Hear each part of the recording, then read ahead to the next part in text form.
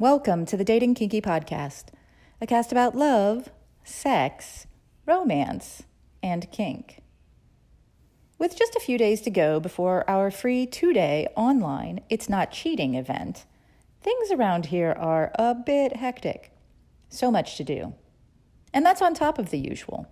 5 books in various stages of development, putting systems in place for growth, testing the new site, and preparing to start development on our mobile apps. But you know what? As busy as I am, I love it. And I'm finding a new normal. I feel like I'm 5 times as busy and productive as I was in March when we held International Kinky Women's Day. And I feel probably even less burdened than I did then.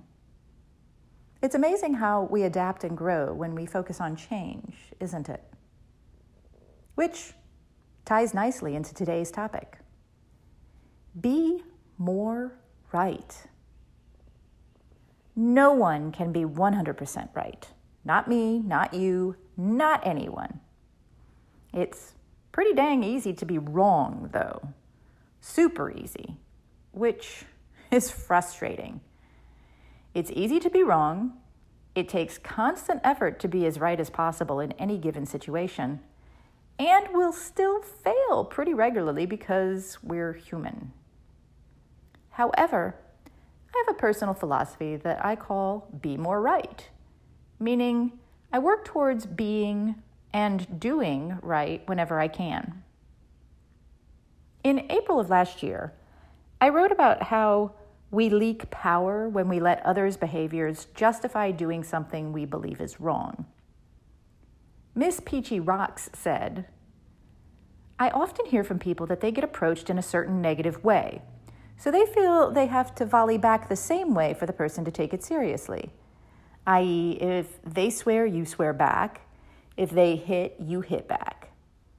Doesn't that mean that they are directing the exchange in a way that may be counter to your own code? I'd say yes. Unless your code allows for that sort of things, which, some codes do. She also said, what is the correct way to handle this type of situation? Well, handle it the way you know is right. Of course, this will be different for everyone, and I have no desire to prescribe behaviors. I'm not the Tsarina of the world, nor would I want to be. But respond to people in a way that is good for you. To me, it's about moral and ethical compass. What is right to me is important, and if that is being considerate, then anyone who influences me to be otherwise has power over me. And not in a good way. Sure, I still get snarky sometimes. More often now, though, I simply converse respectfully and bow out kindly and with best wishes when necessary. So what is right? Again, I'll say that's for you to decide.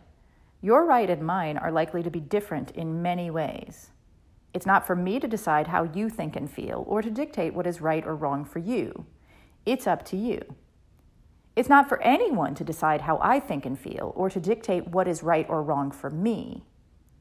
And yet, if I let anyone cause me to do something I know is wrong, then I have given that power to them.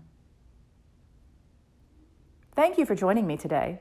If you loved this episode, please share it with others who would enjoy it. And please do join me at datingkinky.com.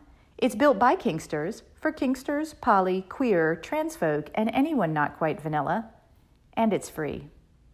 Find me on FetLife as Nookie Notes, and on Twitter, Pinterest, YouTube, Facebook, and Medium as Dating Kinky. Have a kinky day, and I'll catch you next episode.